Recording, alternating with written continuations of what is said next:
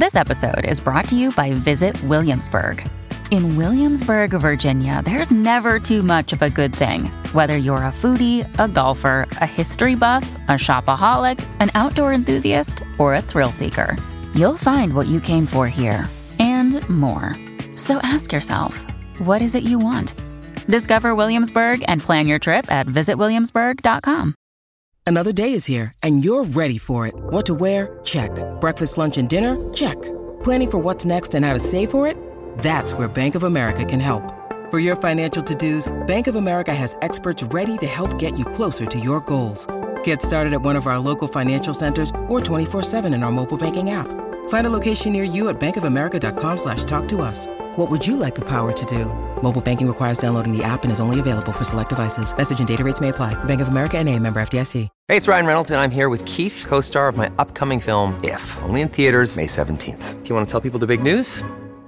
All right, I'll do it. Sign up now and you'll get unlimited for $15 a month and 6 months of Paramount Plus Essential Plan on us. MintMobile.com/switch. Upfront payment of $45 equivalent to $15 per month. Unlimited over 40 gigabytes per month. Face lower speeds. Videos at 480p. Active Mint customers by 531.24 get 6 months of Paramount Plus Essential Plan. Auto renews after 6 months. Offer ends May 31st, 2024. Separate Paramount Plus registration required. Terms and conditions apply if rated PG. Welcome to the New Books Network. Hello. I'm Nicholas Gordon, host of the Asian Review of Books podcast, done in collaboration with the New Books Network. In this podcast, we interview fiction and nonfiction authors working in, around, and about the Asia-Pacific region. It's my great pleasure today to welcome Colin Thubron to the show. Travel writer and novelist, Colin has written countless books that bring faraway sights and peoples to English-speaking readers, many of which covered regions in China, Russia, Central Asia, and elsewhere on the Asian continent. Today, we're going to talk about The Amur River Between Russia and China, Colin's latest book published by Harper late last year. In The Amur River, Colin traces the path of the Amur River from its origins in Mongolia to its endpoint along the Pacific Ocean. Colin is an acclaimed travel writer and novelist and the winner of many prizes and awards. His first books were about the Middle East, Damascus, Lebanon, and Cyprus. But later, he was drawn to the lands which he says his generation was brought to fear, the Soviet Union and Communist China. In 1982, he traveled by car into the Soviet Union, as you're described in Among the Russians. From these early experiences, developed his classic travel books, Behind the Wall, The Lost Heart of Asia, In Siberia, Shadow of the Silk Road, and To a Mountain in Tibet. Today, Colin and I will talk about the Amur and what he saw as he traveled along its banks.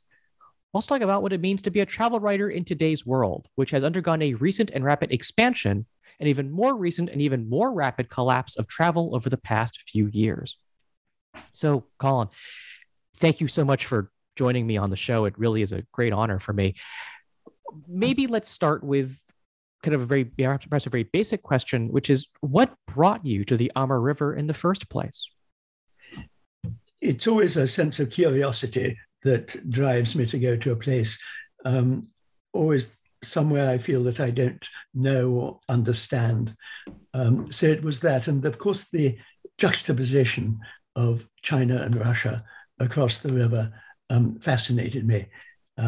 Spent, I suppose, most of my working life writing about the old Soviet Union, now Russia, and China.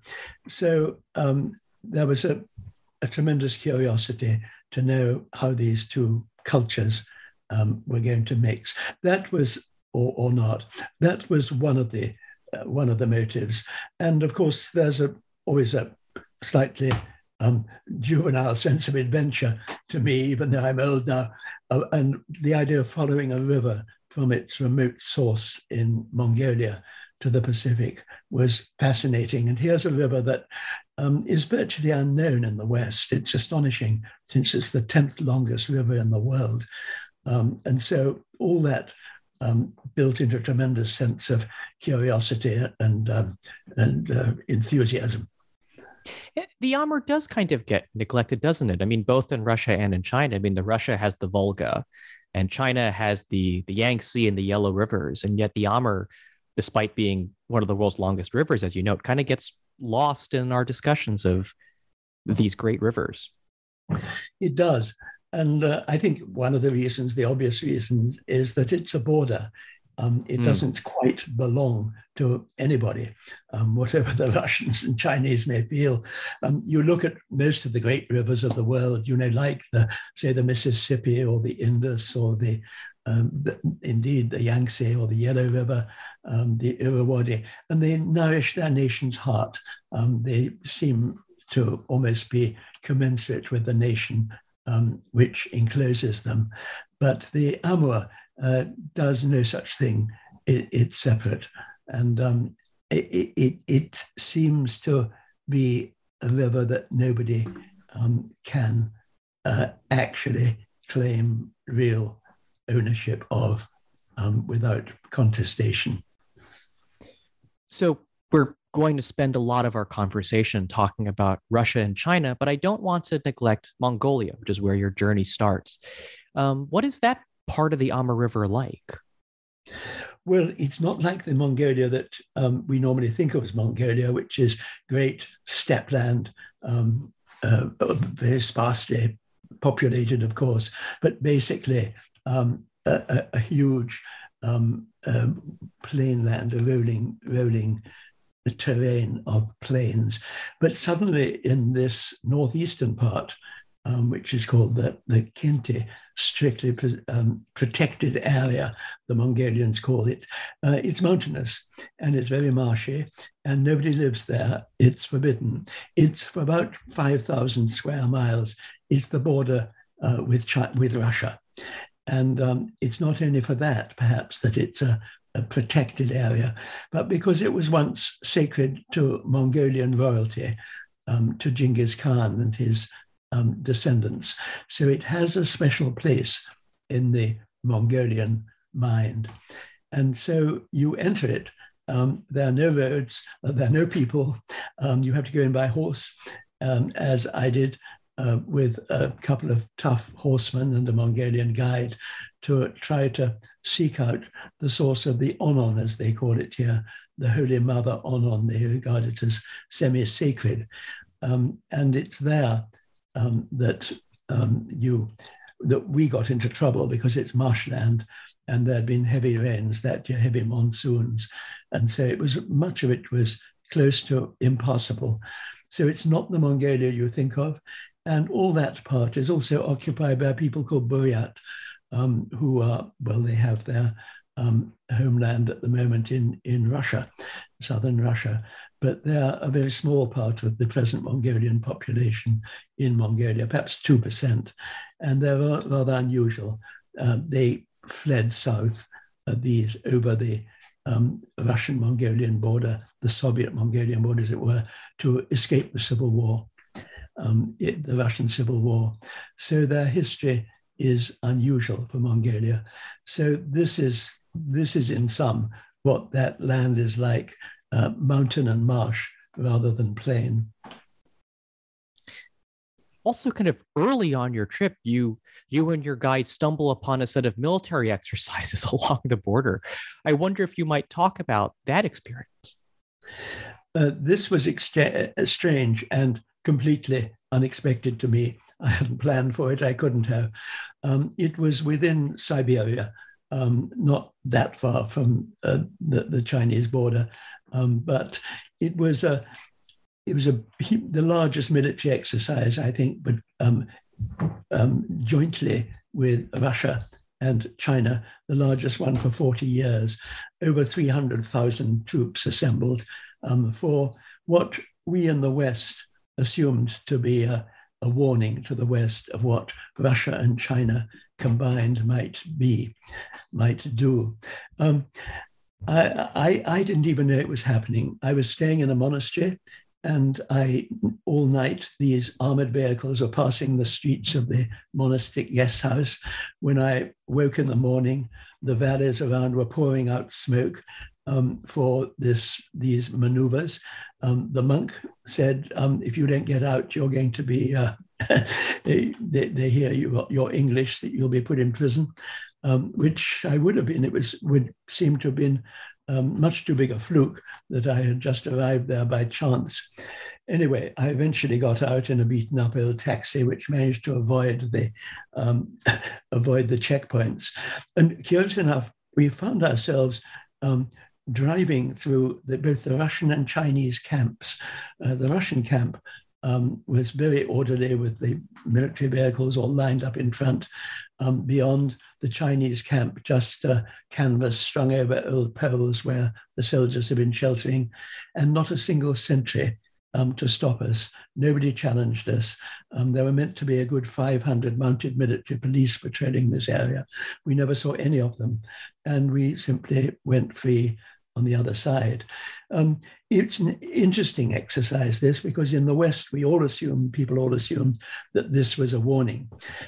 It occurred to me, perhaps independently, that with the Russian nervousness about the huge Chinese population and the burgeoning Chinese success in economy, that it might just have been actually a Russian warning to China, because the Russian troops there were well over 300,000. The Chinese were just, as I remember, about 3,000, a tiny contingent, and an even smaller Mongolian contingent.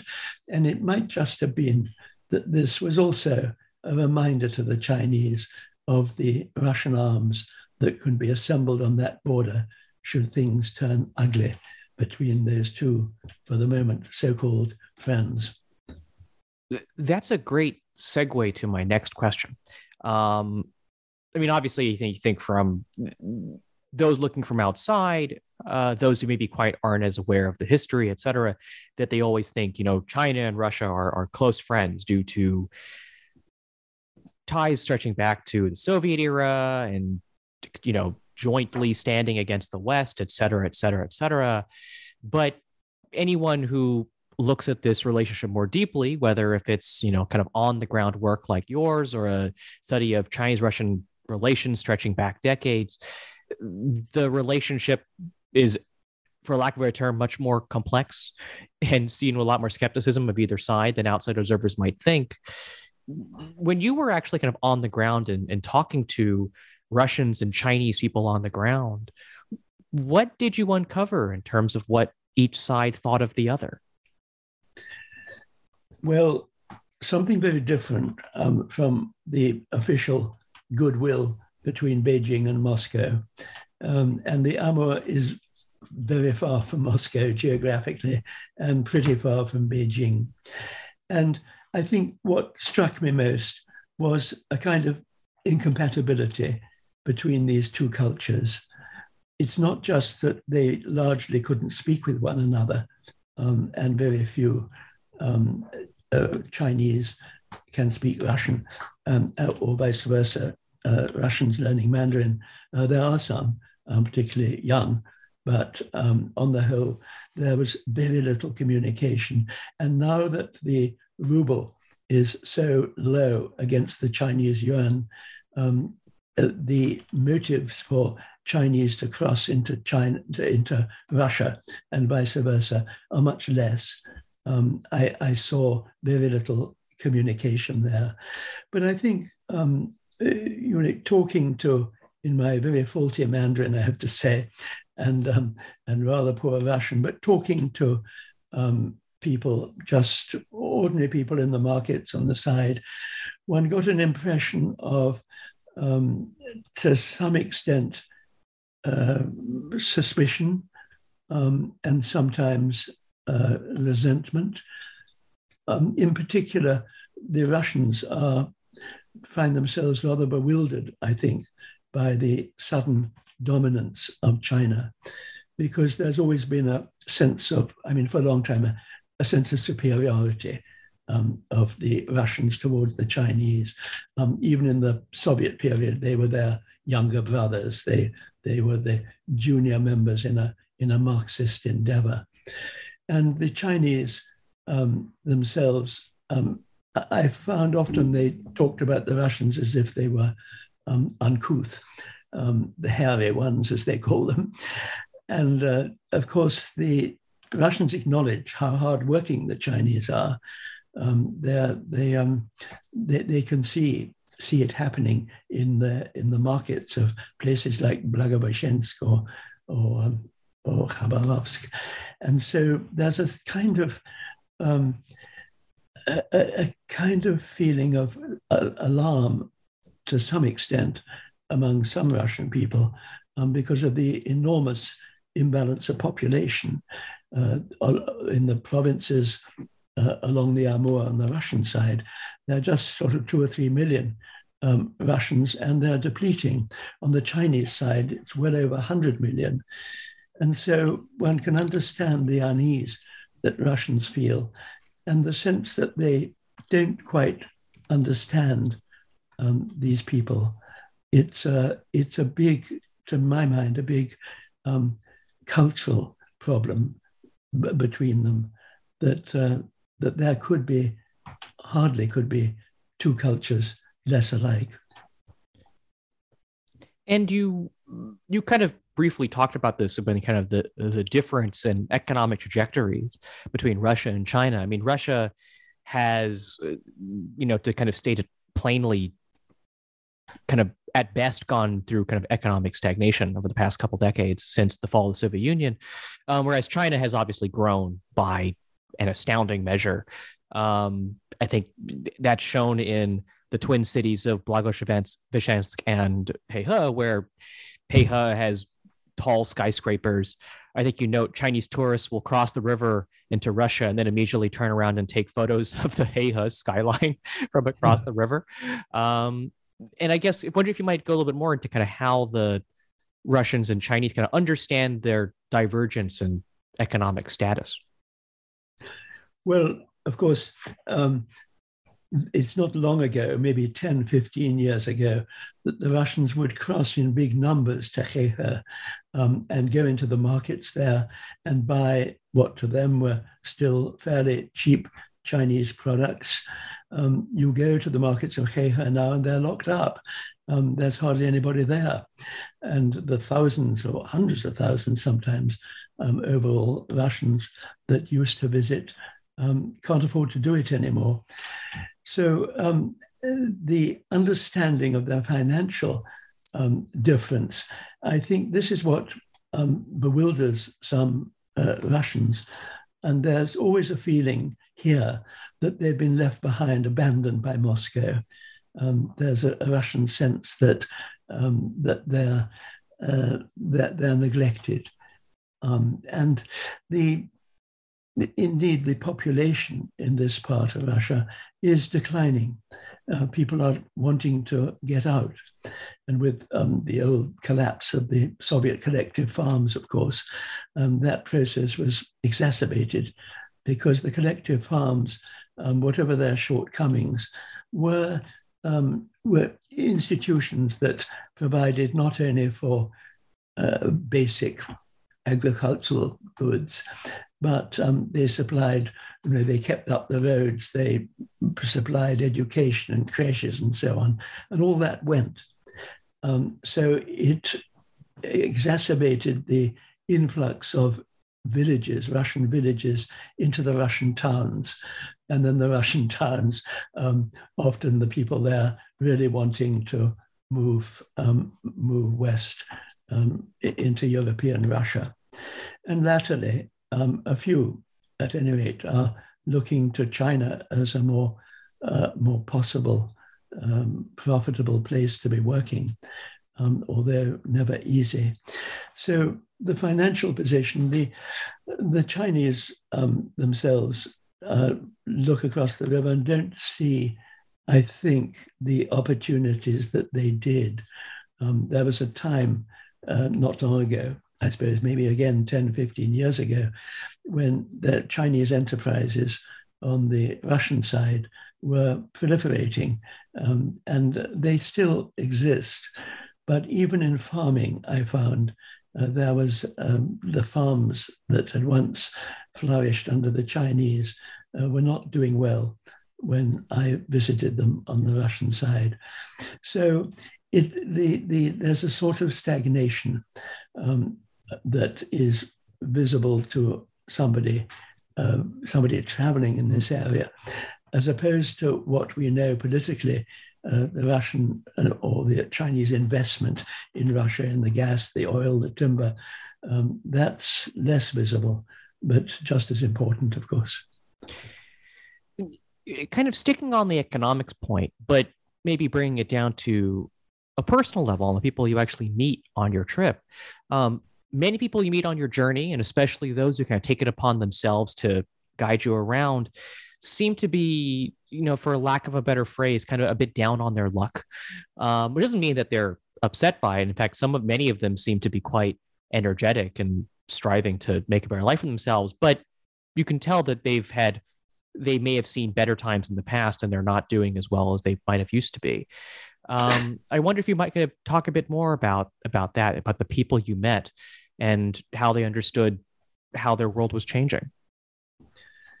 Yes, well, it's a little bit, as I mentioned, there's a feeling in general that the whole area is down on its luck. And the looking of Russians to Moscow, among the more sophisticated people I talked to, at least, almost always involved a grumble about corruption in Moscow, corruption amongst any of those who were in control of things. I think to some extent that feeling of being down on your luck, it can be that so many people feel they're outsiders in any society and culture, and those things get exacerbated if the economy is in decline. Even on the Chinese side, these Chinese cities that sprang up across the Amur, along the Amur, all quite recent, are now maybe the feeling is of less energy there. The main Chinese who I knew, who guided me along much of the river, was perhaps classic of his generation of Chinese. He was perhaps in his 50s. He had fallen a victim to the one-child system and had only got a single daughter who was living far away. He was worried about his old age. He had seen his father persecuted during the Cultural Revolution, and so on. And this was a sort of a generation thing, I think, that those who are rather older look back to the past occasionally with a nostalgia for Maoism. They thought things were more ordered, older people were more respected, perhaps, in the Mao period. Whatever these fantasies, there was a sense that the world was running away from them, as indeed it is, in almost every way. And so I got a sense that this great onrush of energy that the Chinese had felt was beginning to slow down there. And several people, different Chinese, said to me, oh, well, it's all very well for those in the south, in Shenzhen, in Shanghai. That's where the energy is now. And we have been abandoned. And not exactly abandoned, but we're now not where it's at, as it were. Heihe, even, which seems to the Russians, looking across the river, to be rather glamorous and futuristic. When you go there, you find a lot of people feeling, well, perhaps life is better elsewhere. There was always a feeling that down in the south is where the real energy of the economy is. I have one more question about your book, and then we'll kind of move on to some other questions. But so almost everyone you meet on your trip is kind of struck by your status as a foreigner, kind of wandering around this quote unquote remote region. It means you run afoul of official bureaucracy from time to time, a lot of police who kind of ask somewhat bluntly what you're doing there. But of course, those that live along the border would, in theory, kind of see foreigners all the time, right? I mean, the Russians would see the Chinese, Chinese would see the Russians. I guess, do you get a sense of kind of what the international or kind of global awareness of those that lived along the Amur were, and how they reacted to seeing an Englishman kind of walking around the border? I think global awareness is probably rather low, I have to say, in this remote area. they think of a global world or a more integrated or more international world as definitely being somewhere else. And of course, they see fewer foreigners than they did. The Russians on their side don't see as many Chinese, I think, as they once did. They see more Central Asians even in the market. They do see Chinese there, but they're rather exclusive to the market areas, I found. That's where they work, and they're often, that is where they live. And so the idea that you'll bump into Russians or into Chinese on the Russian side all the time is, I think, a little out of date. Even on the building sites, they're not necessarily very prominent. Similarly, on the Chinese side, as I say, the Russians don't go as they did because of the ruble can simply buy nothing over there. As for me, looking at me, I was a little bit of an oddity. The Chinese always, virtually always assumed that I was Russian. And when I was in some place where it was almost unknown for a foreigner to be, in other words, outside a city and along the banks of the Amur River, or this was something that they just couldn't quite cope with. I think they would stare at me, and particularly if you're traveling in a bus, they would attract attention of their children to me. This is a funny foreigner, and this is a Russian, and so the police really, because I was in such remote parts of the country, simply thought they would have to take notice of me and have to take me in, as it were, for questioning, just because I was foreign, even if they had nothing really to accuse me of. It happened classically in a little place called Sretensk on the Amur River, where I got, for 3 or 4 or 5 hours, I was questioned quite angrily by the police and threatened that I would be sent back to Chita, the local capital. And there they said, you will be sent back to London because you, in a way, just shouldn't be here. You've got the wrong visa or whatever. And so, and even on the Chinese side, when I was in a remotish town in China where they'd never, hardly seen foreigner, the panicky hotel owner brought in the police because he just didn't know whether he was allowed to entertain foreigners or whether I should be there at all. And the police very sort of politely took my data and then went off, not knowing quite what to do with me. I seemed, because of my age, I was in my 80th year, this seemed peculiar too. And my speaking rather bad language, bad Russian, and even worse Mandarin. And by that time I was limping badly because I'd fallen off the horse in Mongolia and broken my ankle fibula. So altogether, I was not the usual sort of foreign businessman that anybody's expecting to see. So the question of their reaction to me was a very one that was replicated in some ways on both sides of the river.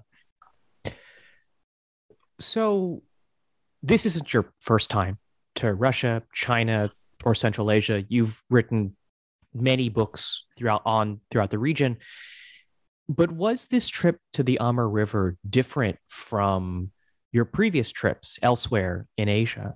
Something about the time or the place or where these two countries are at in the 21st century? Was there anything about this trip that was different from your previous trips around Asia?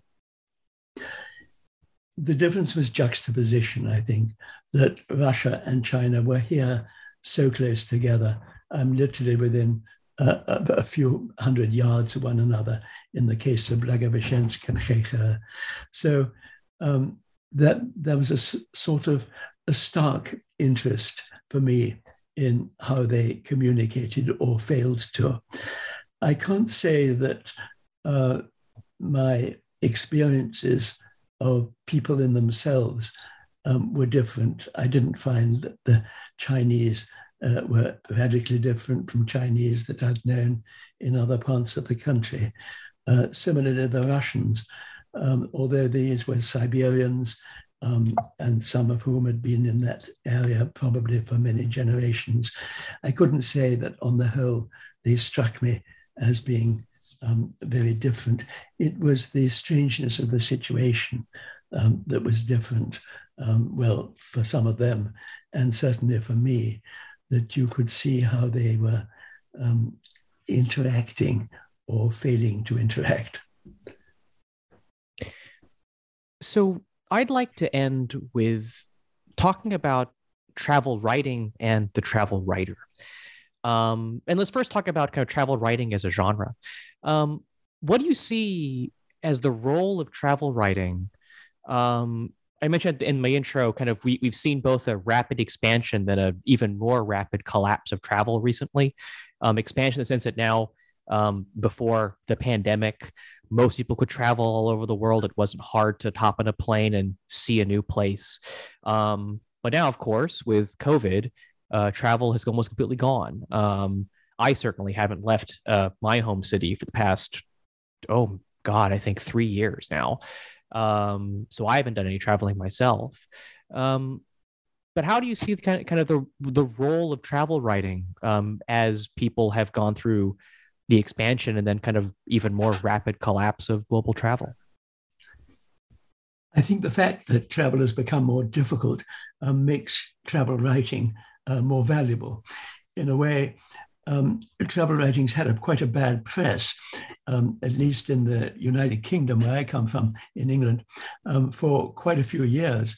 It's always rather thought of as a post-colonial enterprise. Here, typically for me, a single white male, privately educated, going into a country that is often, or into an environment at any rate that is often quite poor, and noting what he feels about it. It's a scenario for arrogance, and particularly was very much so in the past.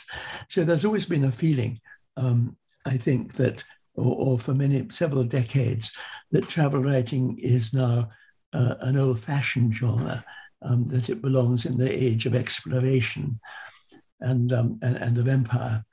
Well, that I think has already changed a great deal in the younger travel writers that I know, and very few of those writers are treating travel, I think, as exploration, which it can't be. After all, the Earth's been photographed by satellite to the square inch. You can't uncover some new place per se. But it seems to me that what is important is that that a travel book gives a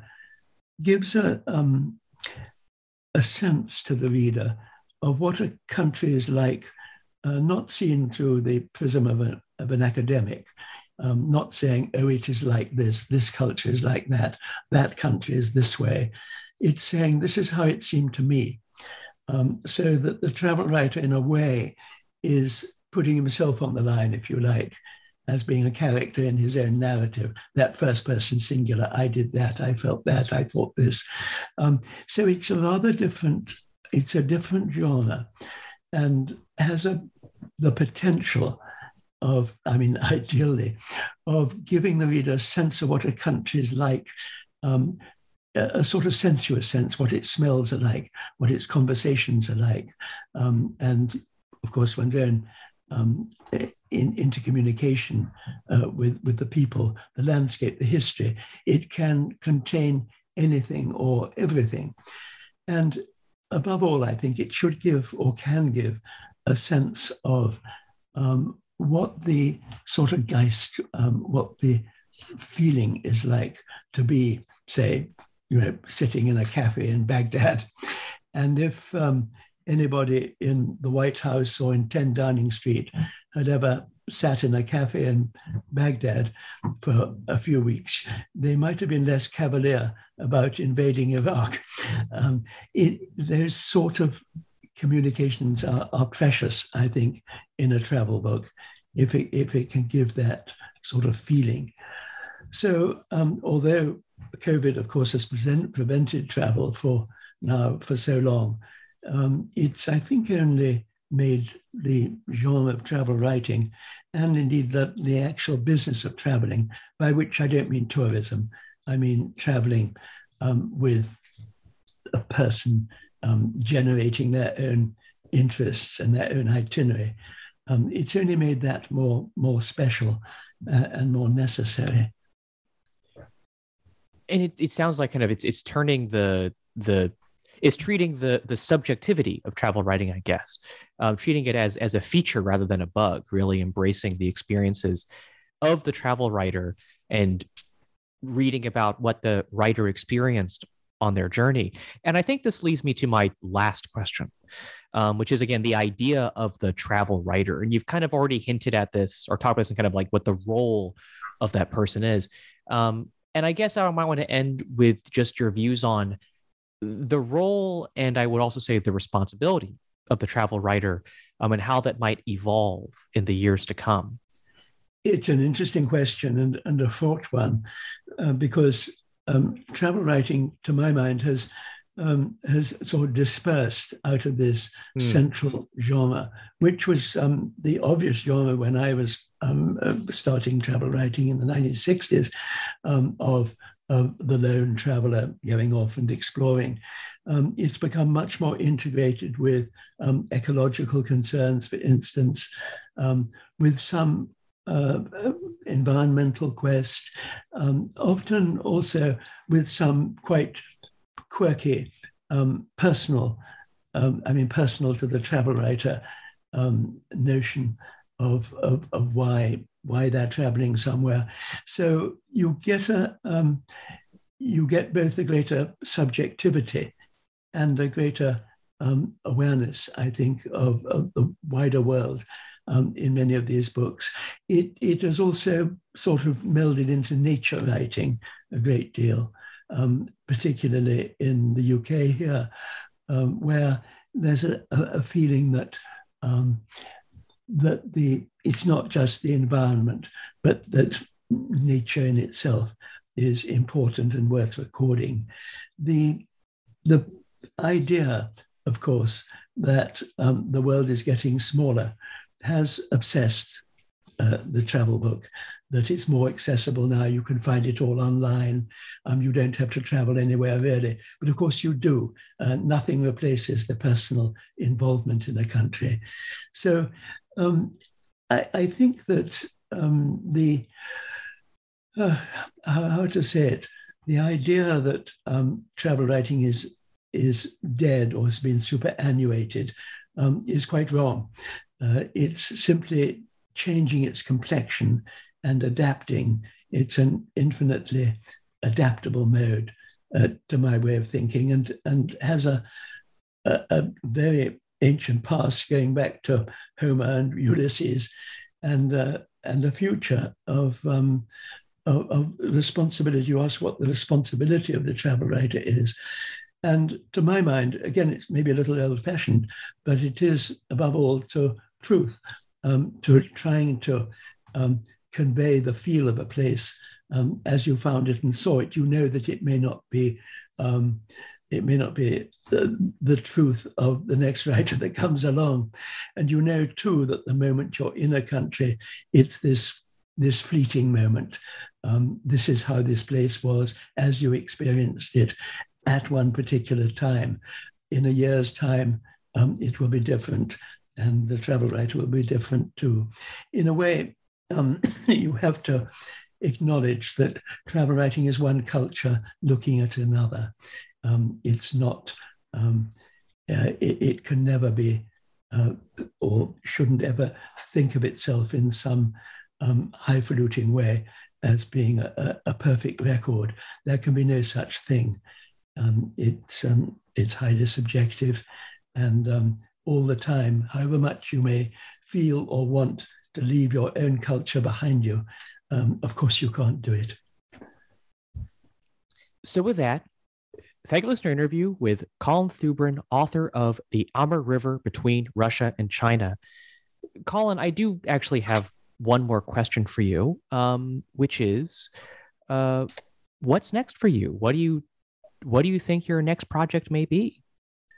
Well, I've usually written novels between the travel books. And so I think my next project will be a novel.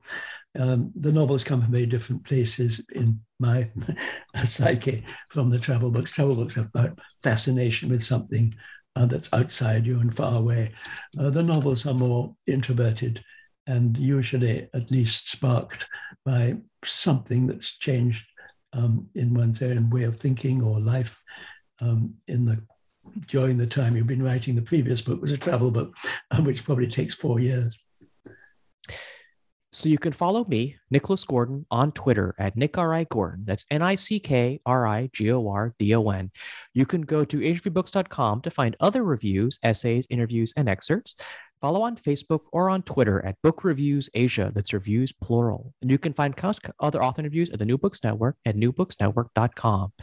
The ARB podcast is on all your favorite podcast apps, Apple Podcasts, Spotify, and Stitcher. Rate us, recommend us, share us with your friends if you want to continue to support us interviewing those writing in, around, and about Asia. Stay tuned for more news coming up on the show. But before then, thank you so much, Colin, for joining me today. Thank you.